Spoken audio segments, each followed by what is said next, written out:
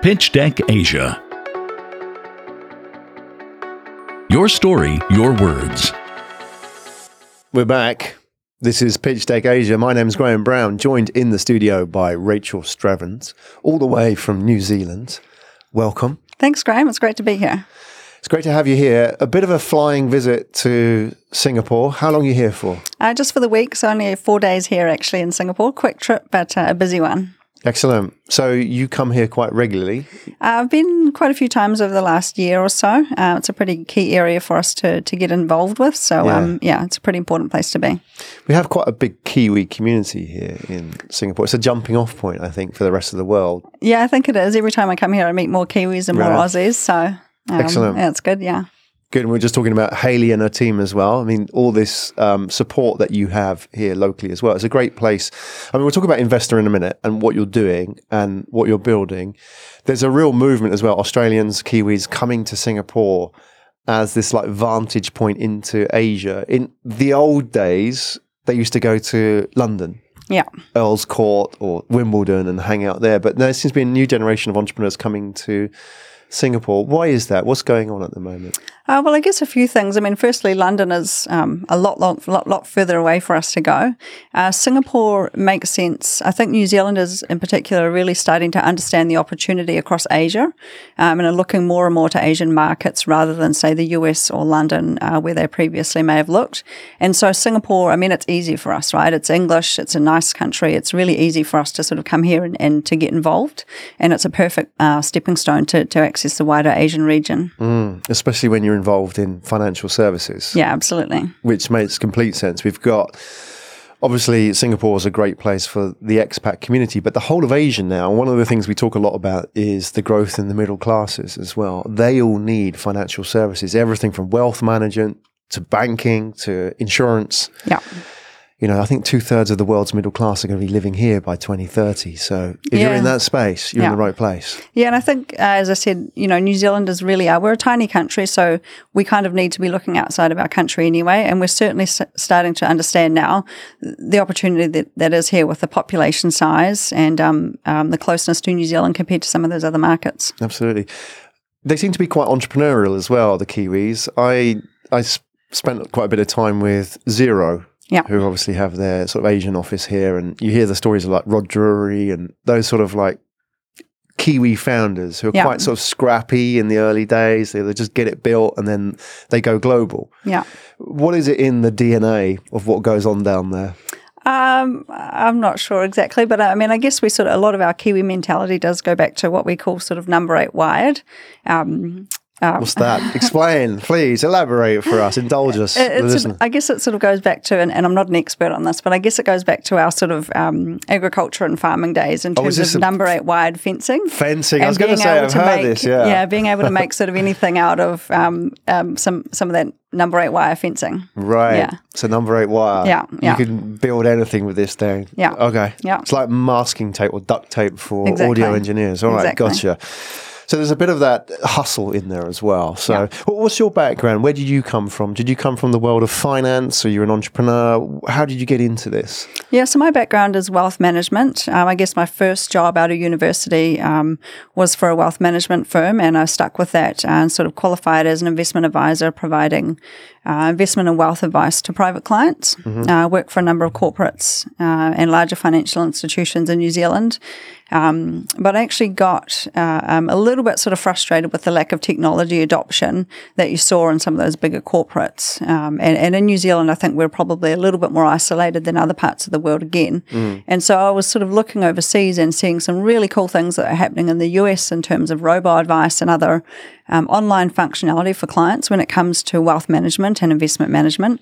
And there was just nothing like that really going on in New Zealand. And you know, at the time, sort of compliance and regulations, well, it still is, but that was a really big thing. And you'd sort of be in a corporate with big compliance departments. And instead of sort of wanting to be able to look for an easier way to do things or a simpler way for customers, it kind of seemed like you had compliance departments that were just wanted to say no, that they weren't really looking to entertain much innovation in the way that things were done.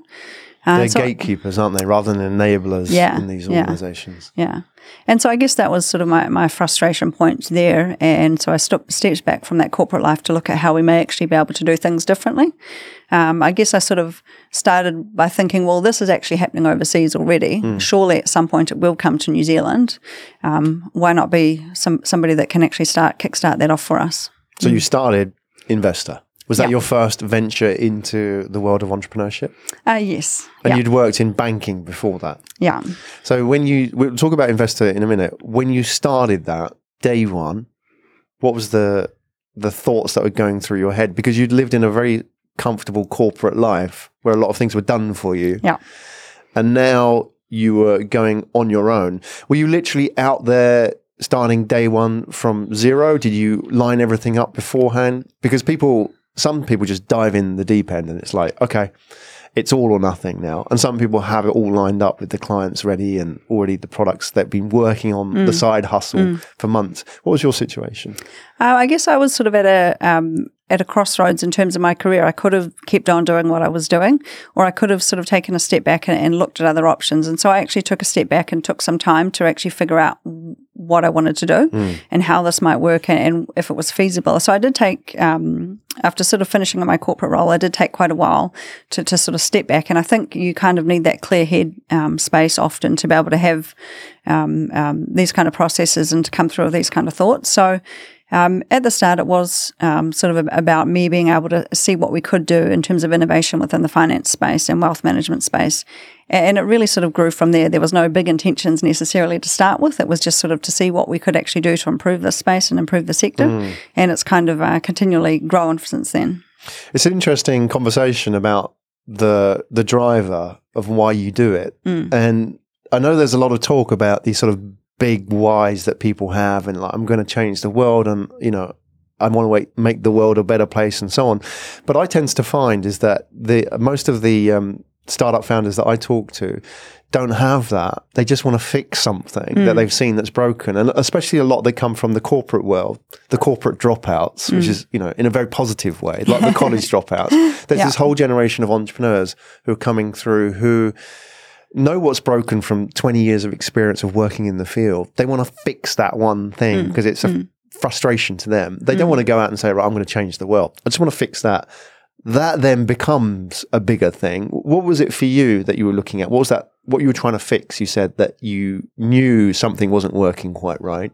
Yeah, so one of the big things for me was access to advice and access to good quality advice.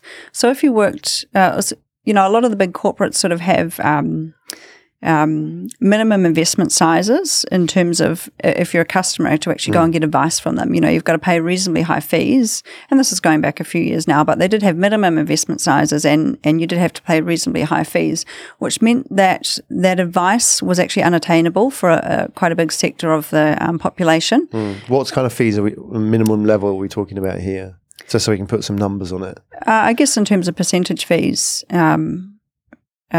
certainly 1% and above in terms of your funds under management.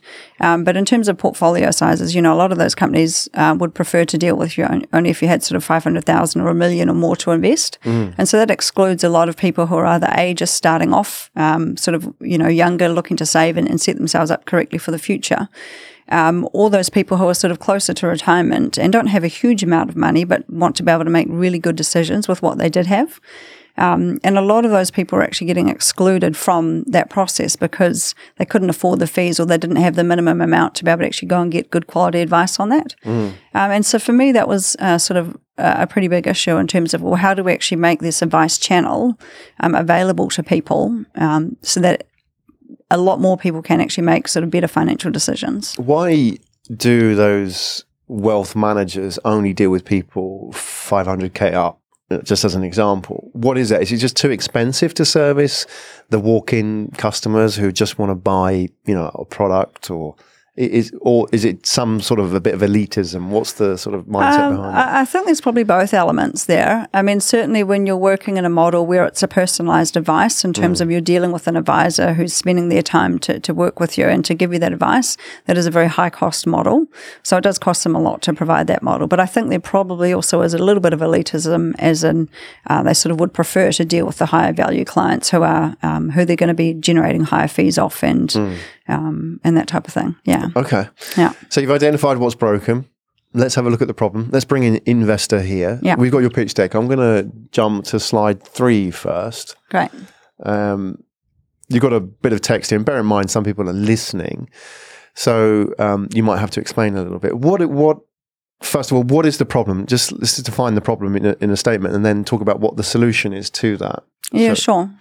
So I guess in terms of when you're looking at wealth and asset management, as I sort of just mentioned, typically it's been run from a very high cost model where it's a lot of face-to-face interaction with an advisor, and that's a very sort of old school model, right? You look around the world today and everything we do is online. It's on our digital devices, it's on our mobile phones. And I think the wealth and asset management sector in some areas has been very, very slow to shift to that change. Our customers today do expect really good functionality with their online investment products, and not everybody is actually living up to that standard. There's still a lot of manual forms, there's still a lot of paper-based forms, a lot of things are done via email. It's quite an inefficient process. Isn't this all compliance, though, and that has to be done by paper and signed, and that would be the argument, I guess, for that, right? Yeah, but not necessarily. I mean, you can actually put all of those processes online and automate those, as long as you've got good controls and good processes around that. Most of that can be moved to an online environment, and that saves significant costs for the company actually providing these services, and it does allow them to reduce the cost to the end customer, and it provides that customer with a much nicer online experience to be able to access these tools and these sort of advice for their investment or their wealth management when they want it and how they want it, rather than having to sort of have a face-to-face meeting or in a personal relationship with an advisor.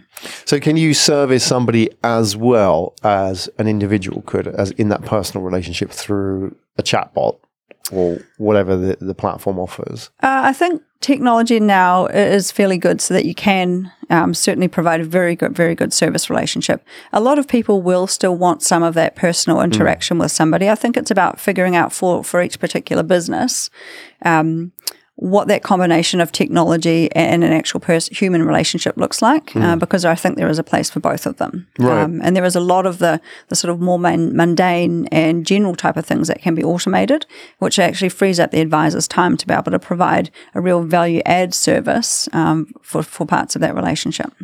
Yeah, I've seen parallels in the insurance industry where they're employing a lot of automation to improve the experience, because it's fiercely competitive, and between providers there's not a lot of differentiation, and also they're all underwritten pretty much by the same people anyway. They're just kind of different front ends.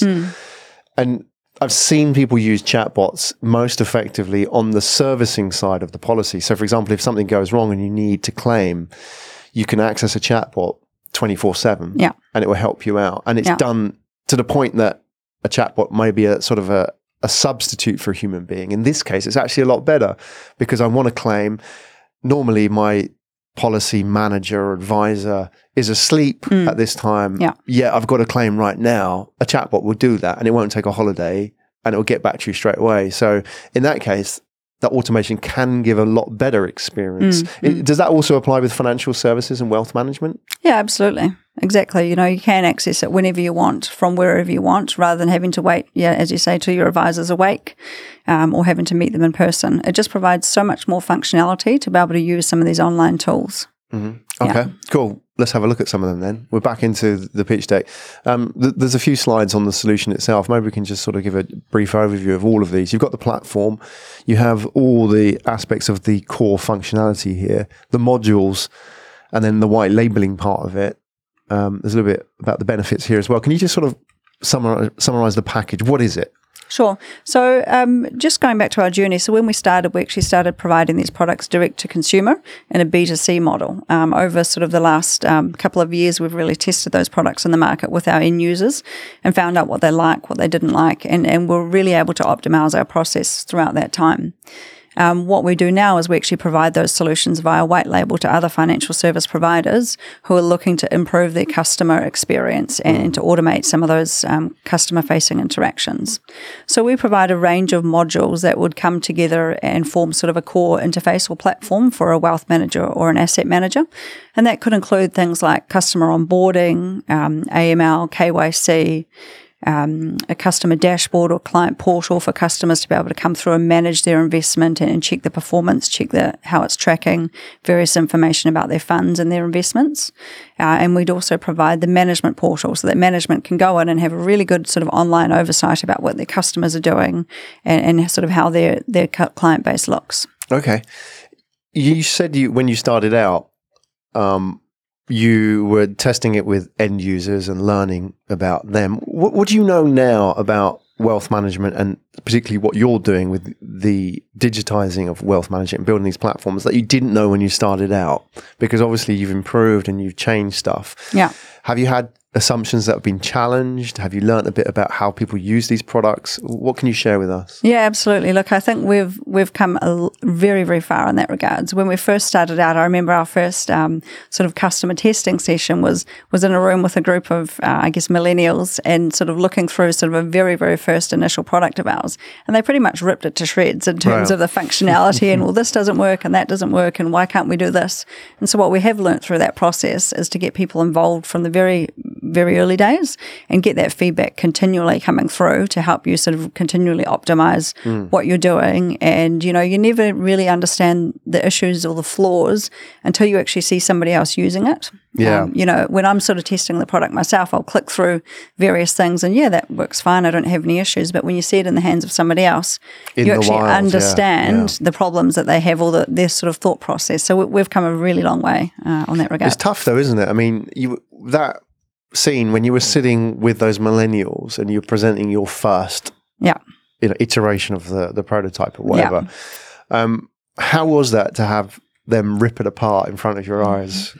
It was a little bit sort of hard to take, but at the same time, it really made us understand, wow, we should have been doing this, months ago. Yeah. And at the end of the day, we came out of it a lot better off because we were able to sort of have those discussions with people and dig into it a lot more with them. So while it's hard to hear, I think at the outset that, your product doesn't stack up in terms of what you thought it might have done, it's so valuable to get that feedback. Yeah, absolutely. And you have to put yourself in a position to receive it as well, which is not, I think that's coming from the corporate as well. You can easily shield yourself from that, can't you? Because it's comfortable. You don't you have your focus groups.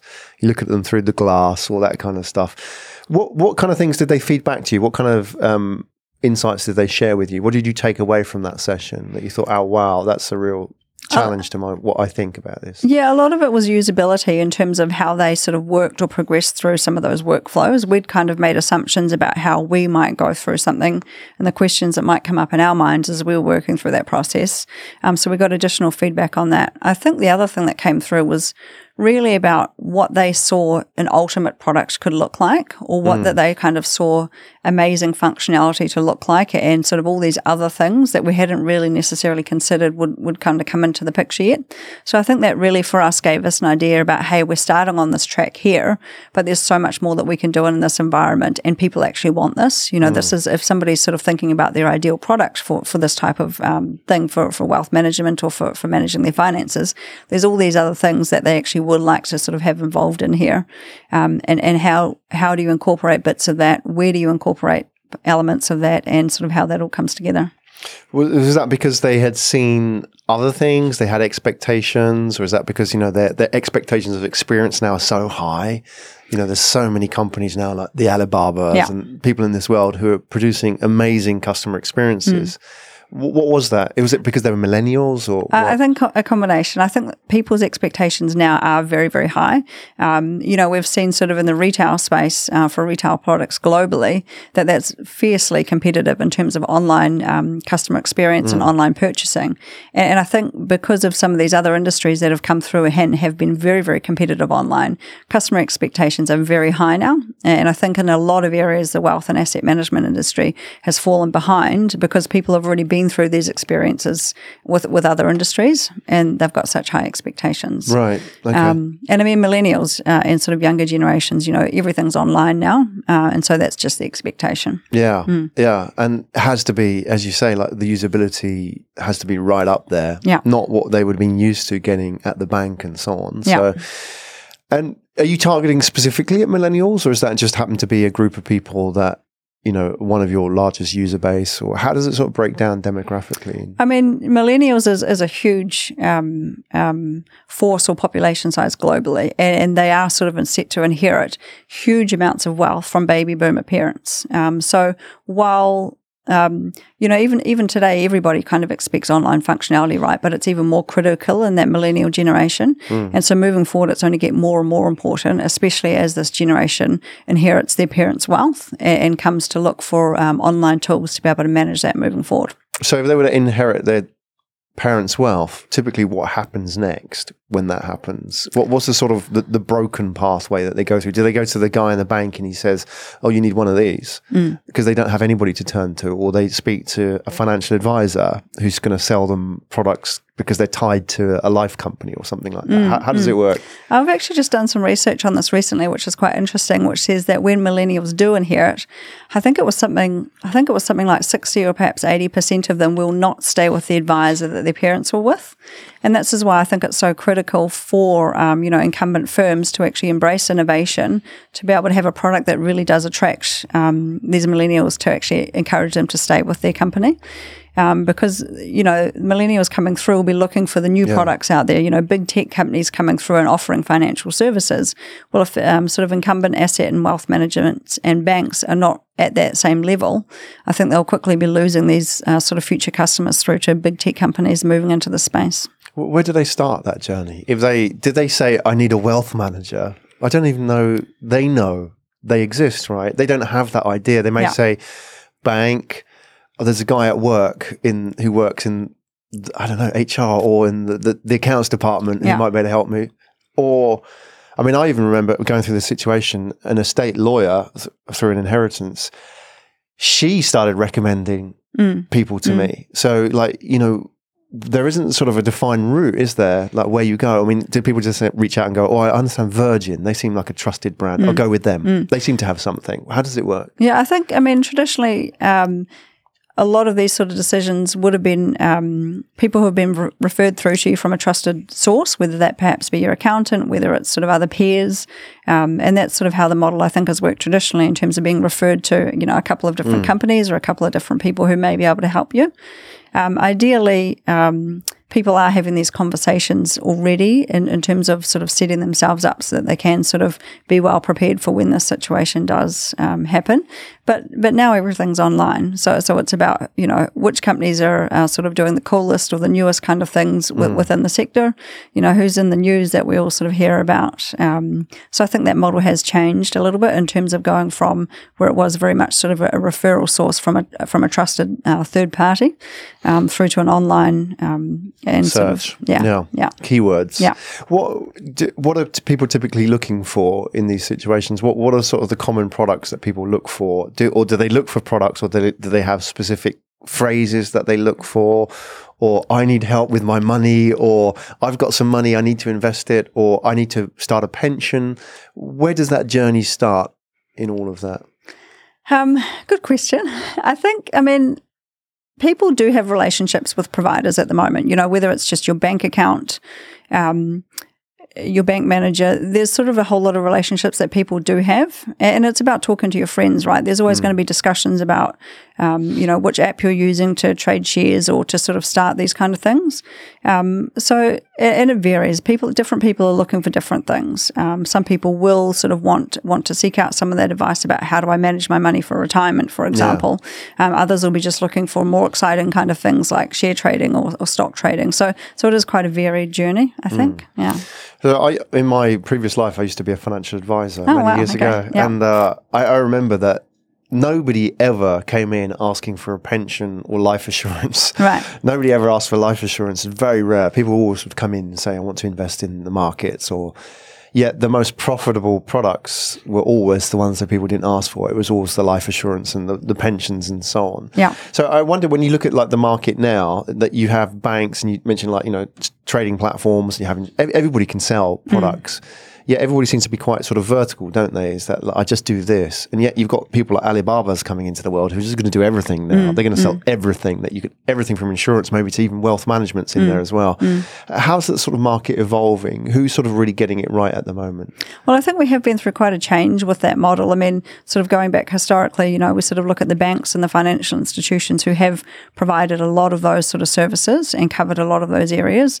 And what we've seen over the last sort of few years is that's been broken up quite a lot, so that there's different providers sort of coming through and offering just one part of that picture. And I think it's actually trending back the other way a little bit more now in terms of, as you say, some of these big tech companies coming through, and because their customer base is so big, because their user experience is so good, they're actually able to sort of come in and offer a whole lot of these things. Right. Yeah. Is it coming from the retail side, or is it sort of the wealth management side? Because I see, for example, if you look at retail banking, which is not wealth management, for example, like you see companies like Revolut or these sort of really radical companies trying to disrupt the whole thing. Yeah. I don't know what's happening on this side with wealth management. Is there similar kind of things happening, or is it these guys who are also bringing in those services because they have a relationship with the customers as well? There is absolutely the same type of thing going on in wealth management. Like over in the US, there's several companies coming through, sort of standalone fintech companies that have been operating for a while now that provide that online wealth management experience. So there's definitely that element to it in the retail wealth management space as well. Yeah. Excellent. Yeah. Where are you now with the company? Let's talk about that in your journey. You started the company when? 3 years ago? Yeah, we've Just been going for 3.5? 3 years. Yeah, so 2016, right? Yeah. Okay, so you're 3 years in. Yeah.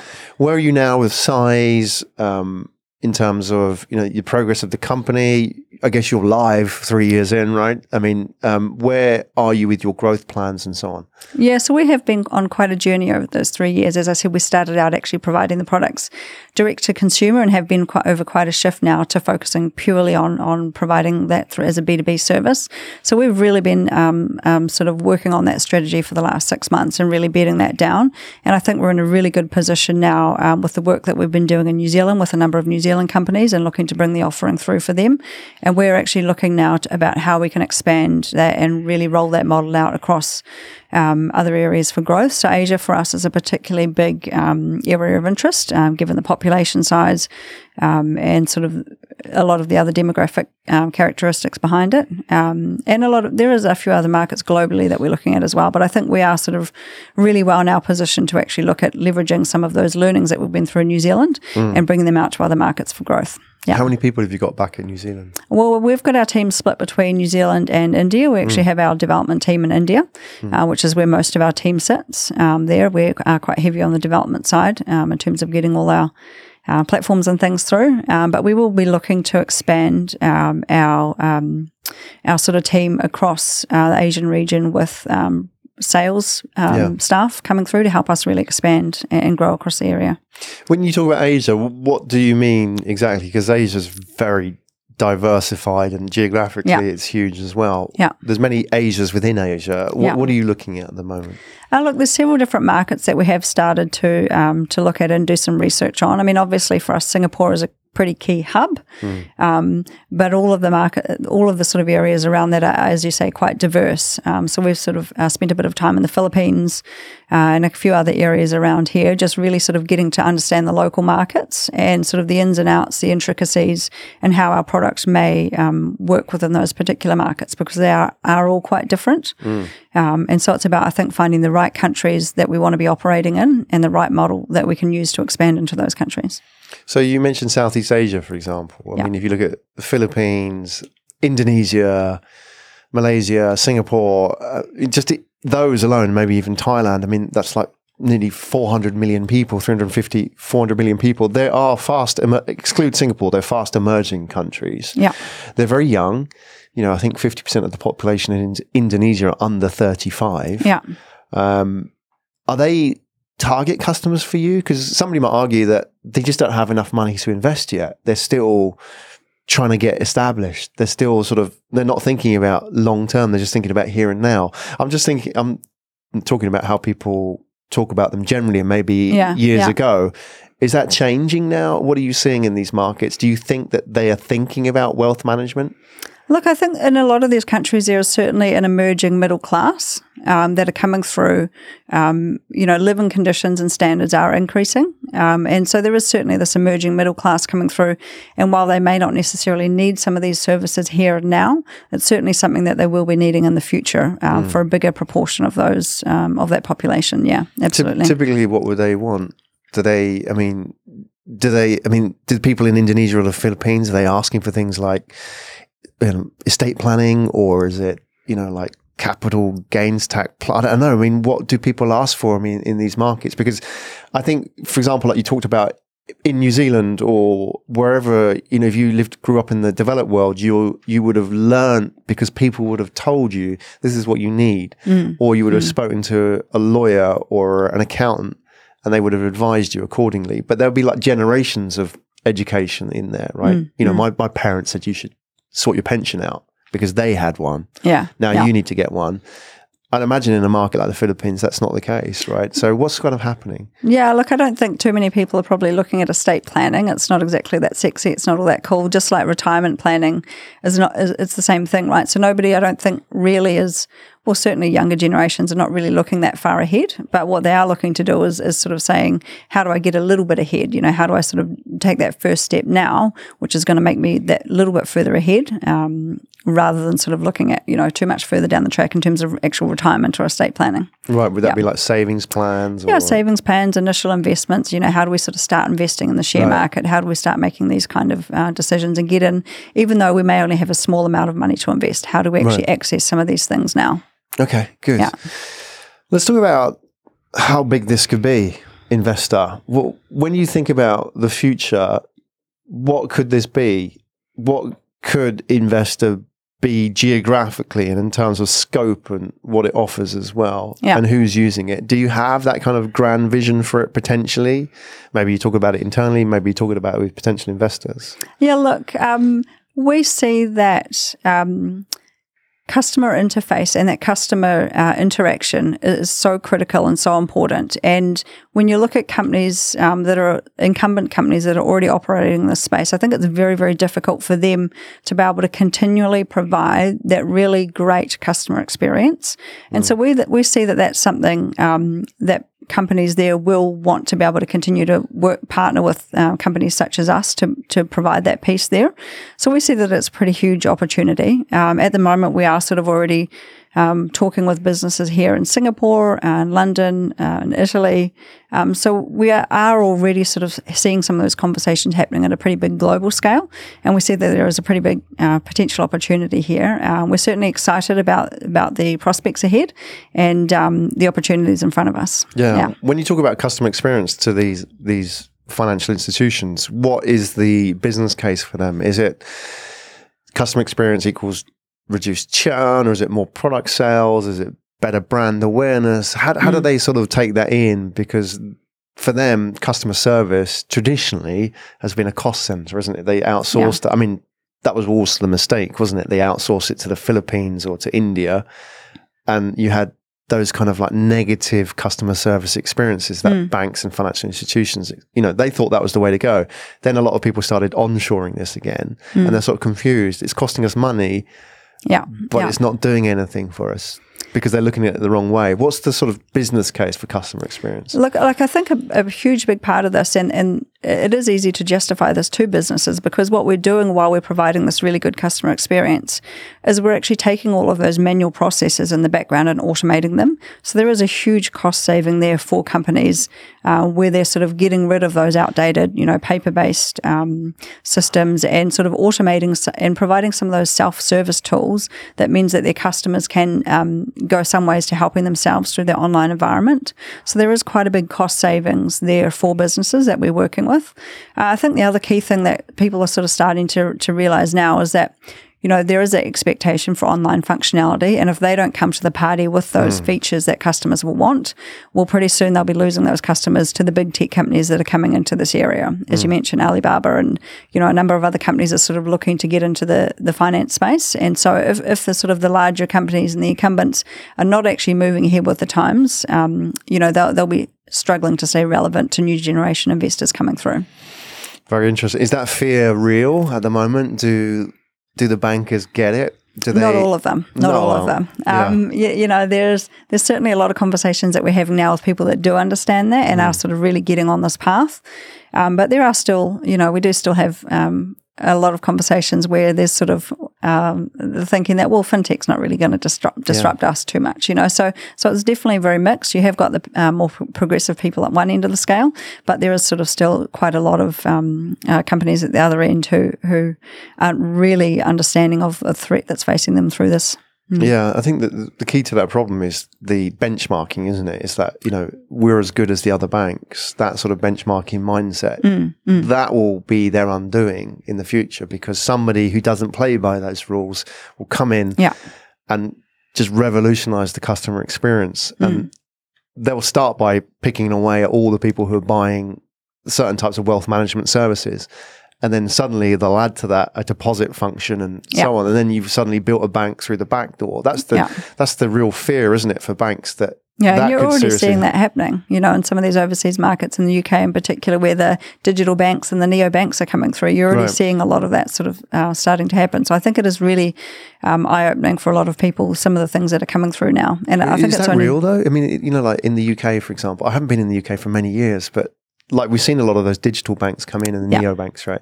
Yeah. But are they honestly taking away market share, or is it mind share more that they're taking away from the banks? Look, I don't know the exact sort of underlying numbers, but certainly they're growing their customer numbers pretty quickly, and so they've got to be coming from somewhere, right? Right. I mean, perhaps people have still got their regular bank account with their other provider, but they're also opening up new accounts with these new digital banks that are coming through, and that's got to be of concern. Yeah. Exactly, because it will get to a tipping point, won't it? Very interesting.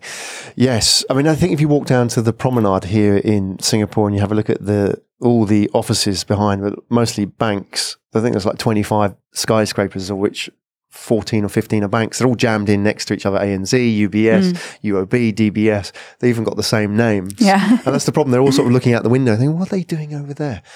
And I think that's why that whole customer service piece is something which the right banks will get it. And they'll say, look, we're thinking not just about protecting here and now, but, we are in the business of protecting wealth in the future as well. We're looking like 6 months, 6 years, 20 years down the line. And we can see these guys coming in with a better experience and taking away our customer base, right? Yeah. So we got to start now. Yeah. And that's what I think is the interesting conversation. Not everybody's going to get it. Yeah, I think the banks are, the banks have certainly come a long way over the last 5 years probably in that regard.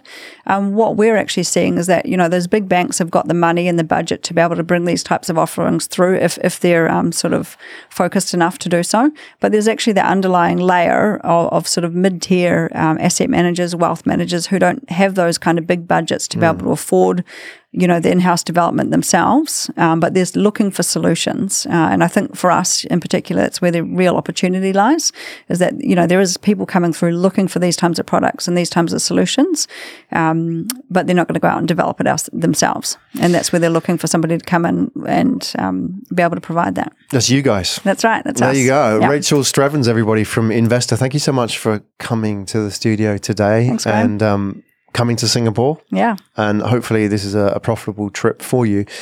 In terms of contacting you, are you active on LinkedIn? Is that a good way for people to reach out to you? Yeah, absolutely. Send me a message through there and I should be able to respond back to you. Excellent. And what kind of people would you like to reach out particularly? Are you looking for partnerships? Are you recruiting future investors and so on? Any of the above? What are you looking for? Anything specific at this stage? Yeah, look, we're looking for opportunities for partnerships for us to be able to sort of expand into some of these Asian markets, Southeast Asia in particular. We will be looking for a capital raise over the next coming 6 months or so. So we're starting to sort of talk to people in that space now. What we are looking for is investors that can help us grow across the region. So we are sort of starting to talk to people in that area now. Excellent. you know where you can contact Rachel. Rachel, thank you so much for today. Great. Fantastic. Thank you. Excellent. We're done. That was Pitch Deck Asia, powered by Pitch Media Asia. My name's Graham Brown. Pitch Deck Asia is a platform to give startups in Asia a voice. We give them a show to help them tell their story. And if you love these startup stories and like hearing more about the journeys of the founders, go and check out our SoundCloud channel, which is available at pitchdeck.asia/SoundCloud. That's pitchdeck.asia/SoundCloud. Head along to the channel, subscribe, follow us, and feel free to leave a comment or a rating on our channel as well. We'd love to hear your feedback.